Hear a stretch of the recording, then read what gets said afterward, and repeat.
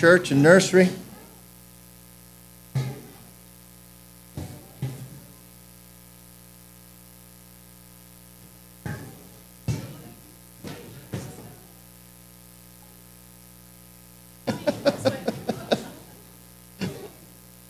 Jake, hey buddy.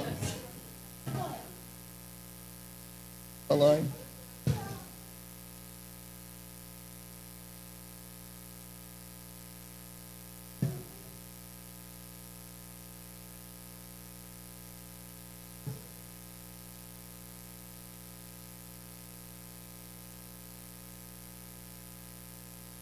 Too far, Nana. She needs a ride. Our scripture this morning is taken from Exodus 24. Exodus 24, if you're using the Bibles provided, you'll find it on page 76. I'm going to read just the first 8 verses of this chapter of the Bible. If you have not read the whole thing at this point in our study, then I encourage you to do that at some later time. This morning, we're just going to deal with the first 8 verses. Exodus 24. Then he, that being God, said to Moses, Come up to the Lord, you and Aaron, Nadab and Abihu, and 70 of the elders of Israel, and worship from afar. Moses alone shall come near to the Lord, but the others shall not come near, and the people shall not come up with him. Moses came and told the people all the words of the Lord and all the rules, and all the people answered with one voice and said, All the words that the Lord has spoken we will do. And Moses wrote down all the words of the Lord. He rose early in the morning and built an altar at the foot of the mountain, and 12 pillars according to the 12 tribes of Israel. He sent young men of the people of Israel who offered burnt offerings and sacrificed peace offerings of oxen to the Lord. And Moses took half of the blood and put it in basins, and half of the blood he threw against the altar.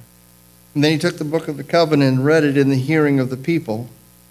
And they said, All that the Lord has spoken we will do, and we will be obedient.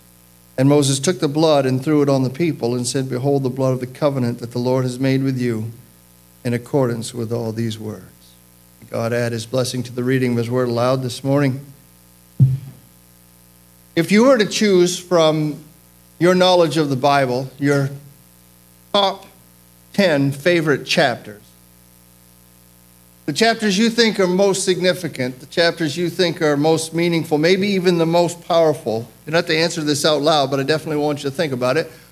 What would they be? Genesis 1 is pretty important. It tells us how the world was made. Genesis 3 as well. It tells us how things went wrong. Maybe you're thinking of Psalm 23. There's no really more beautiful depiction of our God as shepherd, his people in Psalm 23. Maybe Isaiah 53. Suffering servant prophesied. You might be thinking of John chapter 3. That's the story of Nicodemus. But it's also host to probably the most famous Bible verse ever. John 3:16, For God so loved the world, he gave his one and only Son. Luke 2 is pretty sweet, isn't it? Luke 2 and his telling of what we now know to be the Christmas story came to pass in those days that there went out a decree from Caesar Augustus that all the world should be taxed. When we hear those words, it puts us in a spirit of Christmas. John 1 is theologically powerful, memorable, immense. It tells the story of the Messiah's birth from a different angle. In the beginning was the Word, and the Word was with God, and the Word became flesh and dwelt among us. Ephesians 6 is pretty important.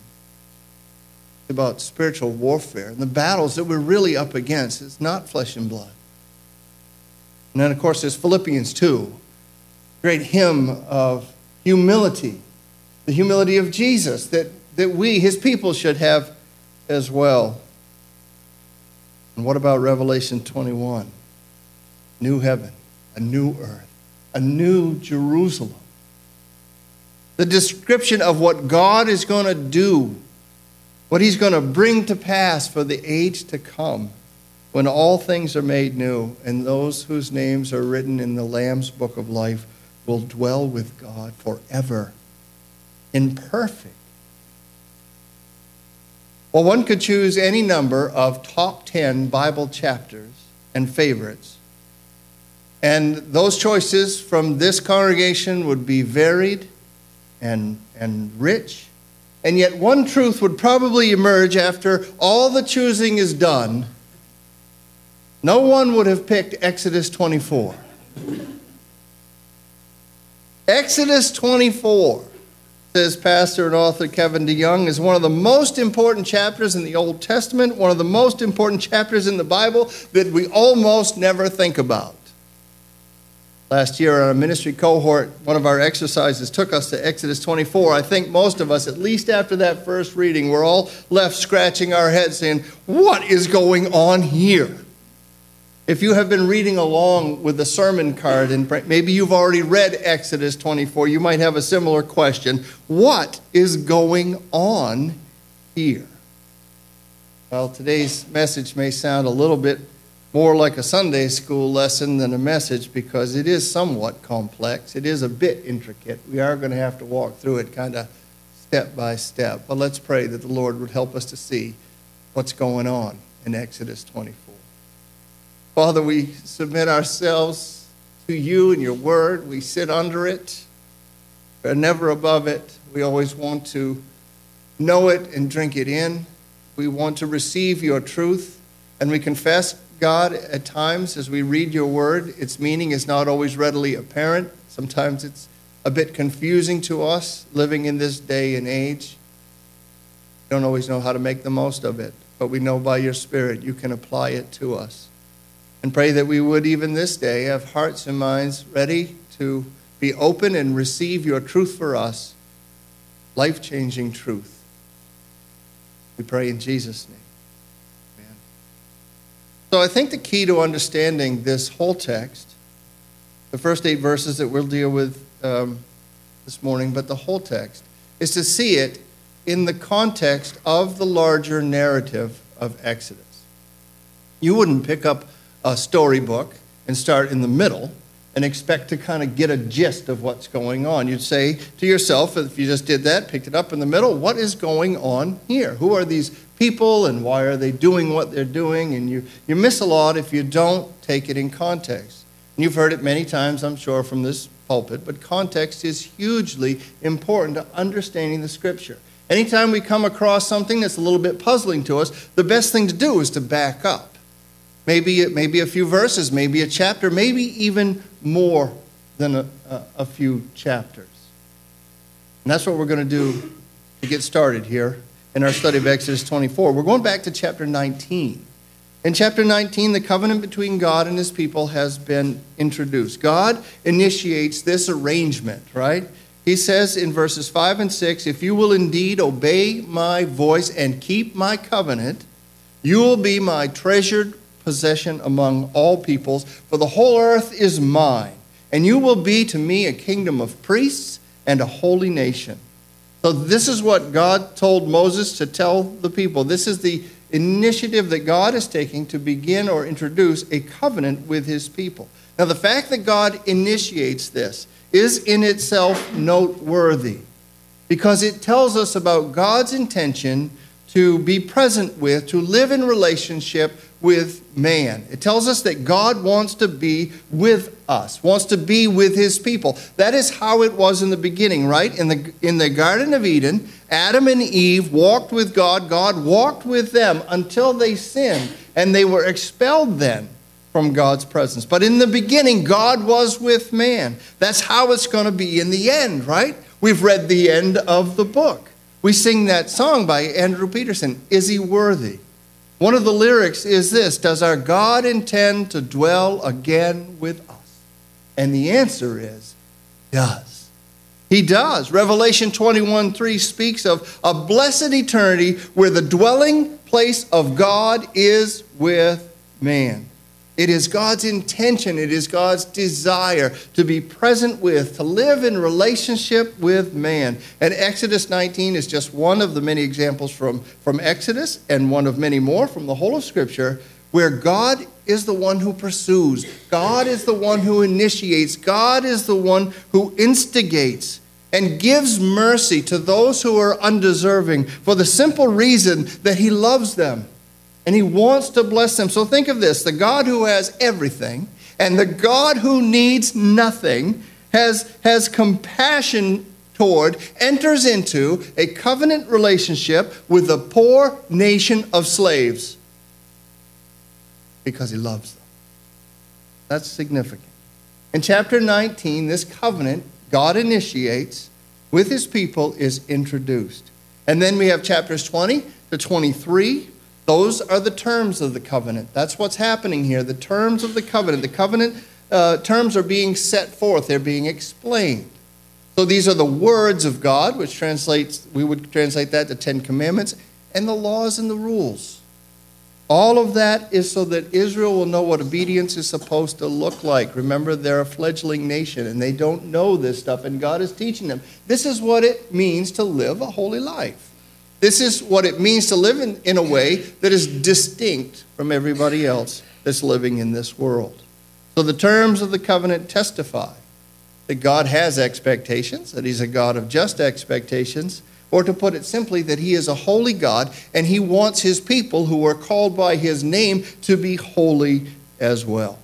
Right? So chapter 19, the covenant is introduced. Chapters 20 to 23, the terms of the covenant are set forth, which brings us to this morning's text in chapter 24, where the covenant is confirmed. That's what's happening here. That's the answer to the question, what's going on? In the sequence of events that are leading up to Israel's becoming a holy nation, the first scene of Exodus 24 is the place where the covenant between God and his people is being ratified. So let's walk through this sequence a little bit. It might help if you have your Bibles open, or if you want to open them again to Exodus 24 while we do this. Exodus 24. In my Bible, the chapter begins with the word then. That means we're moving on to what's next. It's always nice to take note of a change of setting or a change of pace or a change of direction. In the previous few chapters, God has made known his 10 commandments, the laws, the rules. Now God says, come up to the Lord. Sometimes difficult to know exactly where events are taking place and just how many times Moses has gone up and down that mountain. And that's just the truth from the text. It's just not always easy to tell. But that is Moses' role, right? He is the go-between, and he is the mediator. And so he goes up and down at God's command. So after hearing from the Lord about the book of the covenant, Moses is apparently down the mountain, as implied by God's command, come up. Because if he was already up, God wouldn't have to say, come up. He'd say, hello. Come up to the Lord, you and Aaron, Nadab, and Abihu, and 70 of the elders of Israel, and worship from afar. Moses alone shall come near to the Lord, but the others shall not come near, and the people shall not come up with him. Now, before the 74 men head up the mountain, we go to verse 3. Moses came and told the people all the words of the Lord and all the rules. What Moses had heard from God, he faithfully conveyed to the people. So what we have here actually is Moses preaching. Moses is being a herald of God's truth. He proclaims God's word. Now that was in keeping not only with what God wanted him to do, but also what the people wanted Moses to do as well. Remember, they were so terrified not long ago by the awesome display of God's power at Sinai. The thunder, the lightning, the earthquake, the sound of the trumpet. All this stuff is going on, the smoke billowing on the mountain. And in the face of that, they said to Moses, you speak to us and we will listen. But don't let God speak to us, lest we die. In other words, we're ready to hear from you, Moses. We know you, but God, he's going to kill us if he keeps talking to us. That arrangement, that Moses would be the mouthpiece, seemed good to the people. And they received the word of God from the lips of Moses. And they agreed together, answering in one voice, all the words that the Lord has spoken, we will do. Next, in verse 4, we see that Moses wrote down all the words of the Lord. He wrote them down. It seems like all the years at Pharaoh University are paying off. You might remember Moses as a sheep herder, right? But don't forget, he was raised in Pharaoh's court. He's a literate man. He's an educated man. He's a smart man. And he can write this stuff down. Now, we can make two observations from the course of action that Moses took. Two observations from that fourth verse. The first and most obvious is it tells us something about how we got our Bible. We're often curious about that. This verse testifies to the Mosaic authorship of at least a portion of the book of Exodus. Second, this verse is significant because it describes the documentation of the covenant. It is as important then as it is now that covenants, formal agreements, are put in writing. It's important that formal agreements are put in writing. Now, I like to watch Judge Judy. And I realize a lot of you don't like Judge Judy because you think she's mean. And she is mean. But I still like to watch Judge Judy. It's probably for the same reason that anybody looks at a car wreck when they see it. But anyway, Judge Judy, Judge Marilyn Millian, Judge whoever, they all say the same thing when there's a dispute between parties. Very frequently, at least, they ask, did you get it in writing?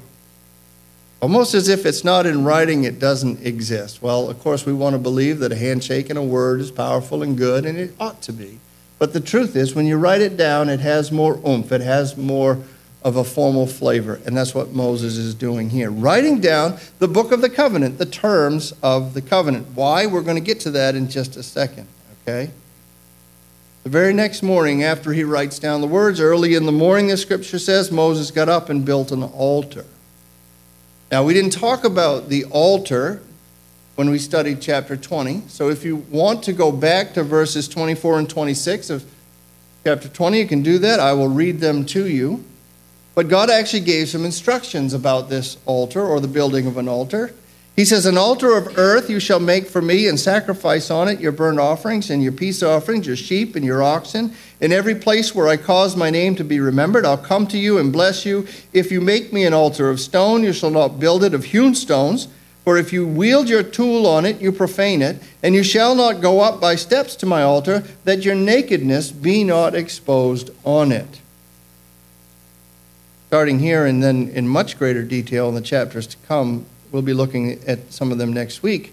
We see that God has very specific ideas about how he wants to be worshipped. He expects burnt offerings and peace offerings to be presented to him. He expects any altar erected for the purpose of worship would be simple in nature, an altar of earth. It is not to be built out of cut stones, hewn stones. It is not to be profaned by the use of a tool on it. It's not to have steps leading up to it, lest the worshipers surrounding it see more than they came to see that day. You know what that's about, right? This is before the advent of underwear, basically. We're going to get to that later, believe it or not, when we get to Aaron's garments and undergarments. But that's what God is saying. So you read that stuff, and you probably wonder, what is the big deal?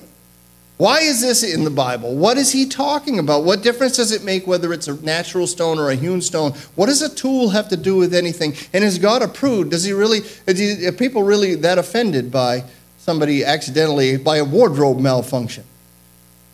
In the case of the first provision, the simplicity of the altar and the prohibition of tools, it seems that God has a concern that his altar be something formed by what he has made. Because if it's not formed by something that he has made, it's going to be formed by something that someone else has made. And if it's formed by something that someone else has made, it could very easily become an object of worship itself. Right? And in the case of the second provision, no steps. You can't walk up to that steps lest someone's nakedness be revealed. It is not that God is approved. The thinking of commentators on this one is that God does not want his worship to have even the slightest resemblance to the highly sexualized rites and rituals of the pagan worship that was going on all around Israel.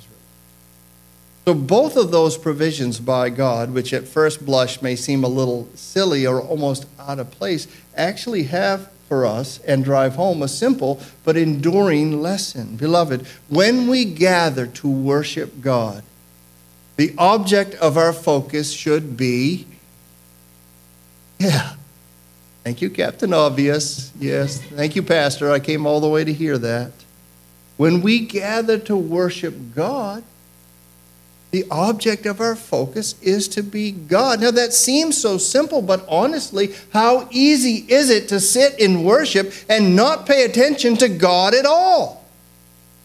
How easy is it to be distracted by so many different things and forget that we have come here, we have drawn near to listen. We have come here to learn. We have come here to forget about ourselves and to give God the praise that is due His name. How easy it is for us to make things complicated, to lose the simplicity of worship. And I think that's what God is trying to preserve. And I think that's the lesson for us, that when we come, we want to set our eyes on the Lord. And we want them to be fixed on the Lord, on things above, not on things below. We want our worship to be as free from distraction as it possibly could be, because God deserves our attention. Amen? God deserves our attention. Moses built a simple altar at the foot of the mountain and erected 12 pillars. The altar represents God's presence. The pillars represent all the tribes of Israel. So what we have here is God and Israel all together in the same place. Now this is where the story gets a little messy. Moses sends young men to offer sacrifices on the altar that he has built. They offer two types of sacrifice. Bear with me, because even though this seems like a good amount of detail, it's going to come together in the end. The first was a burnt offering. In this type of offering, the entire animal is cut in pieces, placed on the fire, consumed by fire. Nothing is left, nothing is kept, nothing is eaten. The whole thing is given to God. Before the animal is killed, the priest or the person doing the killing is to lay his hand on the animal's head. The sin of this person, or whoever he stood there for, whether it was his family or a tribe or a nation, the sin is acknowledged, along with the truth that the guilt of that sin deserves death. And then the sin is imparted to the animal, which is killed and dies in their place.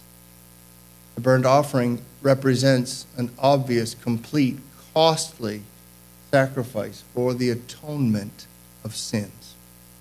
Atonement is a theological term, right? But it means to make amends. It means to reconcile. It means to expiate, to extinguish the guilt, the right guilt that is incurred.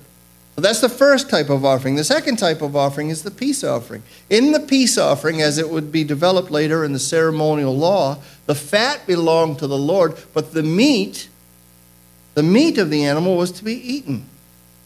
Similar to the burnt offering, the priest or the representative doing the killing would lay his hand on the head of the animal.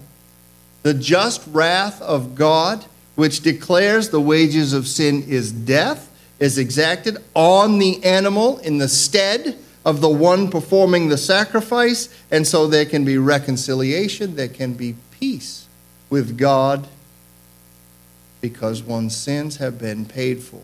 Theologically, this is known as propitiation. Propitiation, which means appeasing, satisfying. We would understand it as turning aside the wrath of God. Okay?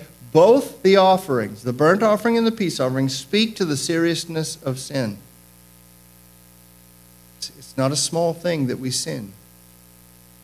It's not a small debt we incur when we sin. And both of them speak to how our sin separates us from a holy God. Moses absolutely did not commission those young men to go and sacrifice and kill animals for the fun of it. He had them go do it for a reason, not for the fun of it, because that would not be fun. And he didn't do it because he thought it would be a nifty team-building opportunity at the foot of Sinai to have a barbecue.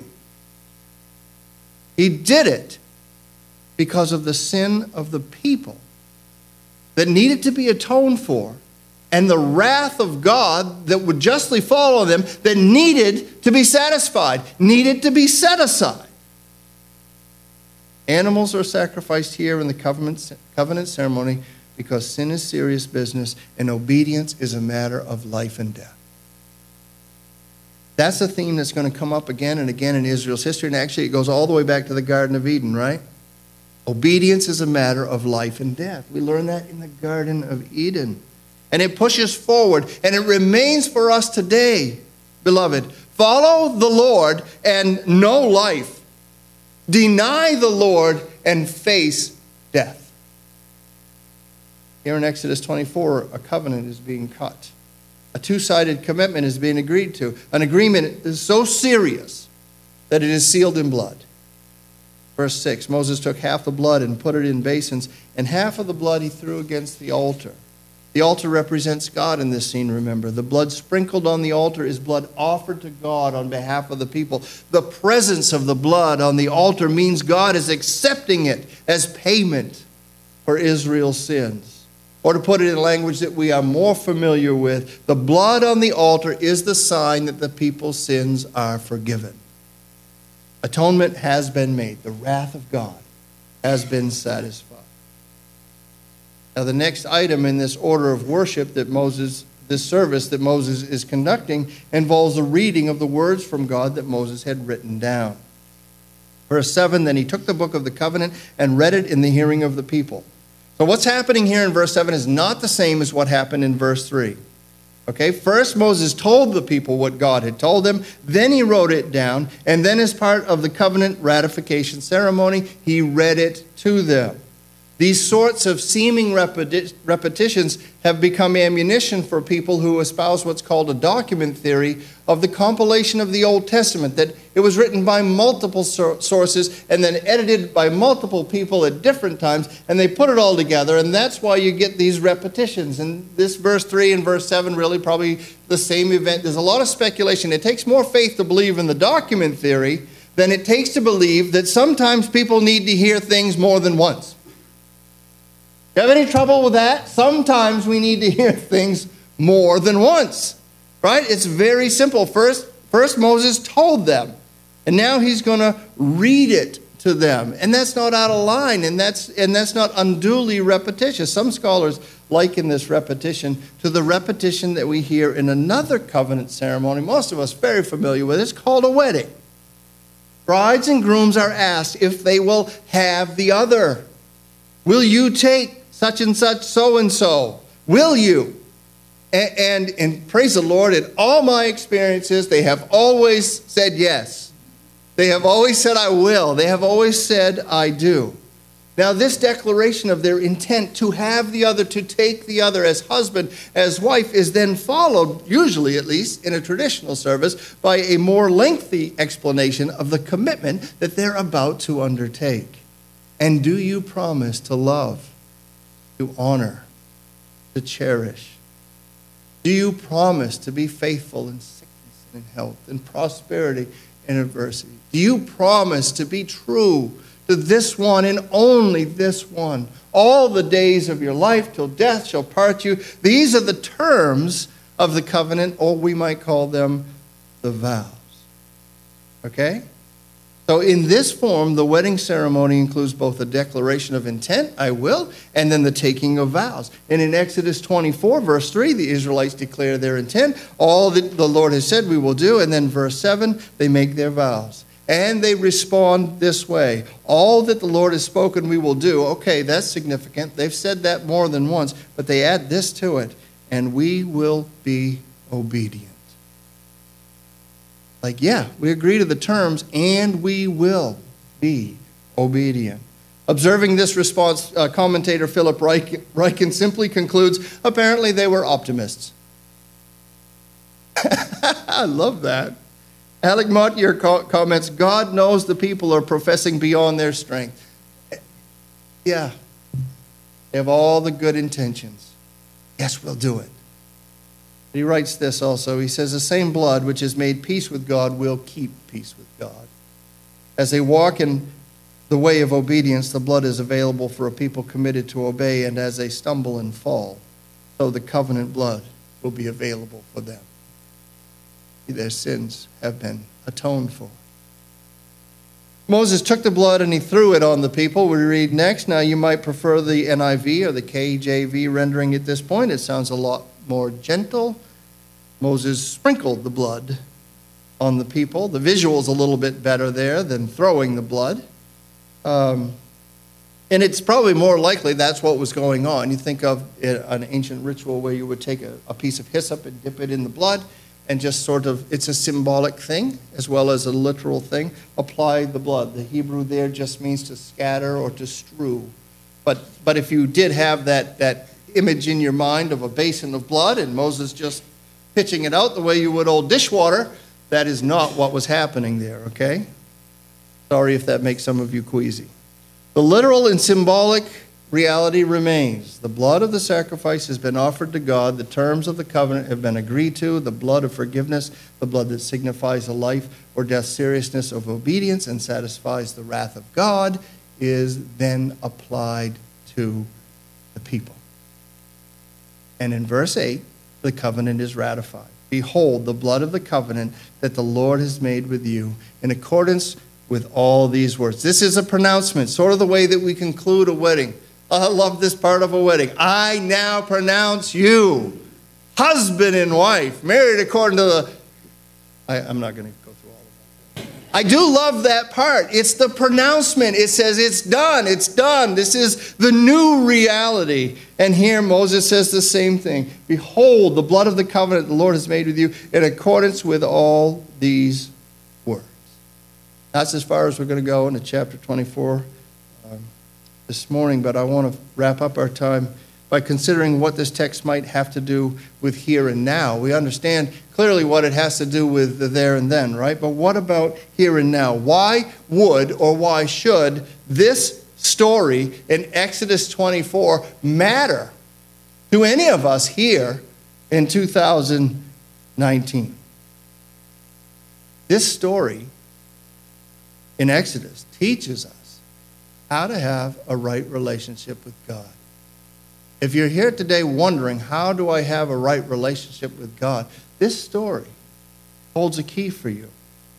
We are all like the Israelites. I do hope that as you've come along in this study of Exodus, those Israelites that you might previously have been a bit critical of start to look a little more familiar. As in, when we look in the mirror, we see the Israelites, because we're all alike. All of us humans are alike.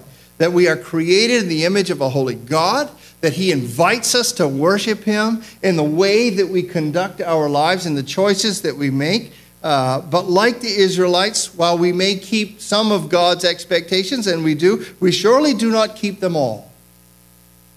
We cannot and do not keep them all. In fact, we have a bent in us that we're not always proud of. It is a bent that goes towards breaking rules, towards resisting authority. And we call this breaking of the rules sin, which is the missing of God's mark. And sin makes us guilty before God, and it separates us from having a meaningful relationship with God. And so what we're learning is that no one can be saved and have a relationship with God and live in God's presence forever based on their good behavior. It can't be done. It can't be earned. Everybody's a sinner. So the question for us today is, how do we relate to God? How can we relate to Him? How will we be reconciled to Him if we can't do it ourselves?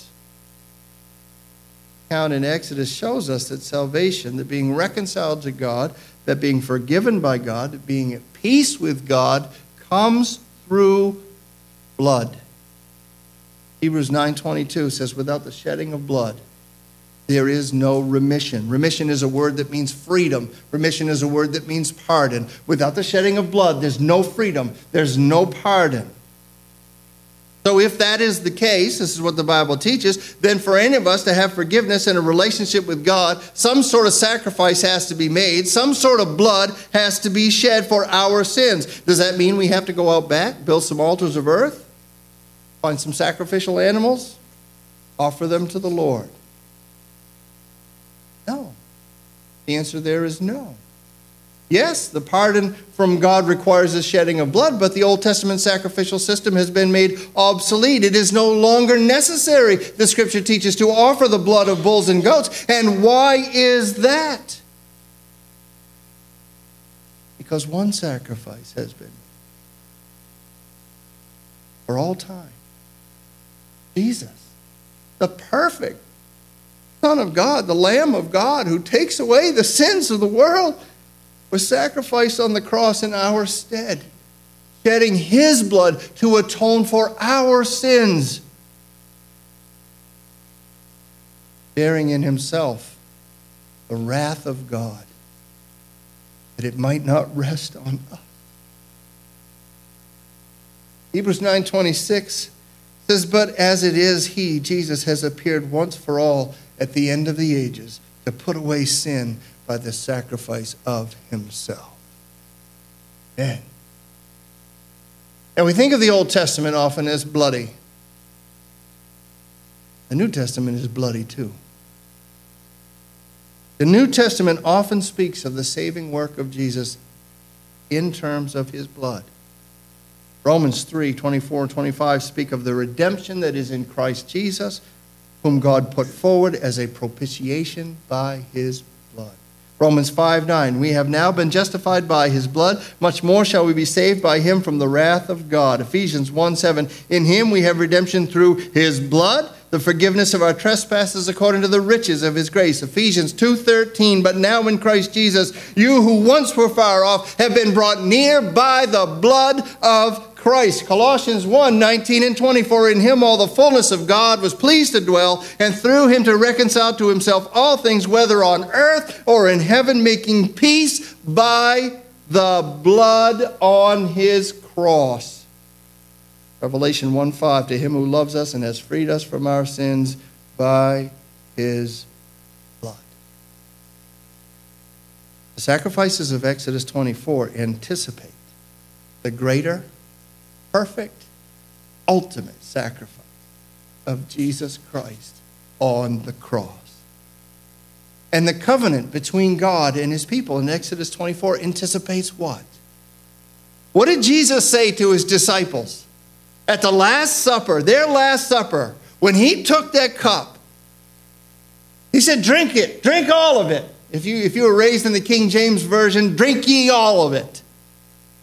Why? Because this is my blood, blood of a new covenant, which is poured out for many for the remission of sins. This blood of Jesus, shed on the cross, sprinkled, as it were, on all who would receive his sacrifice by faith. This new and eternal covenant is the assurance of eternal life with God. It's the only way for one to be saved. Does it have relevance for us today? Yes, it's the only way for one to be saved. The only way to heaven is by the blood of Jesus. It is truly, as the hymn writer Jesse Pounds put it, the way of the cross that leads home. It is the way of the cross that leads, and only the way of the cross that leads home. And so the cross must be central in our minds, right? And the blood must be precious to us. I must needs go home by the way of the cross. There's no other way but this. I shall ne'er get sight of the gates of light if the way of the cross I miss. Do you know this way? Is this way your way? We come to a passage like that today, this truth that the message of salvation is only through the blood of Jesus Christ. And it is either for the believer, if you're already a believer, a cause of celebration. And hear me now, if you are not a believer, if you are yet to be a believer, it is an invitation. An invitation to receive by faith the sacrifice of Christ on the cross. who, because he loves you, gave his life for you and shed his blood. In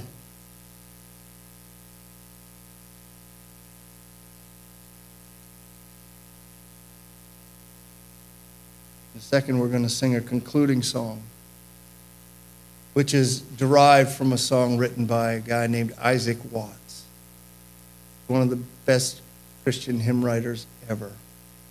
This isn't one of his famous songs, but it's a beautiful lyric. Not all the blood of beasts on Jesus' altar slain could give the guilty conscience peace or wash away its stain. But Christ, the heavenly Lamb, takes all our sins away, a sacrifice of nobler name and richer blood than they. Let's stand and sing together.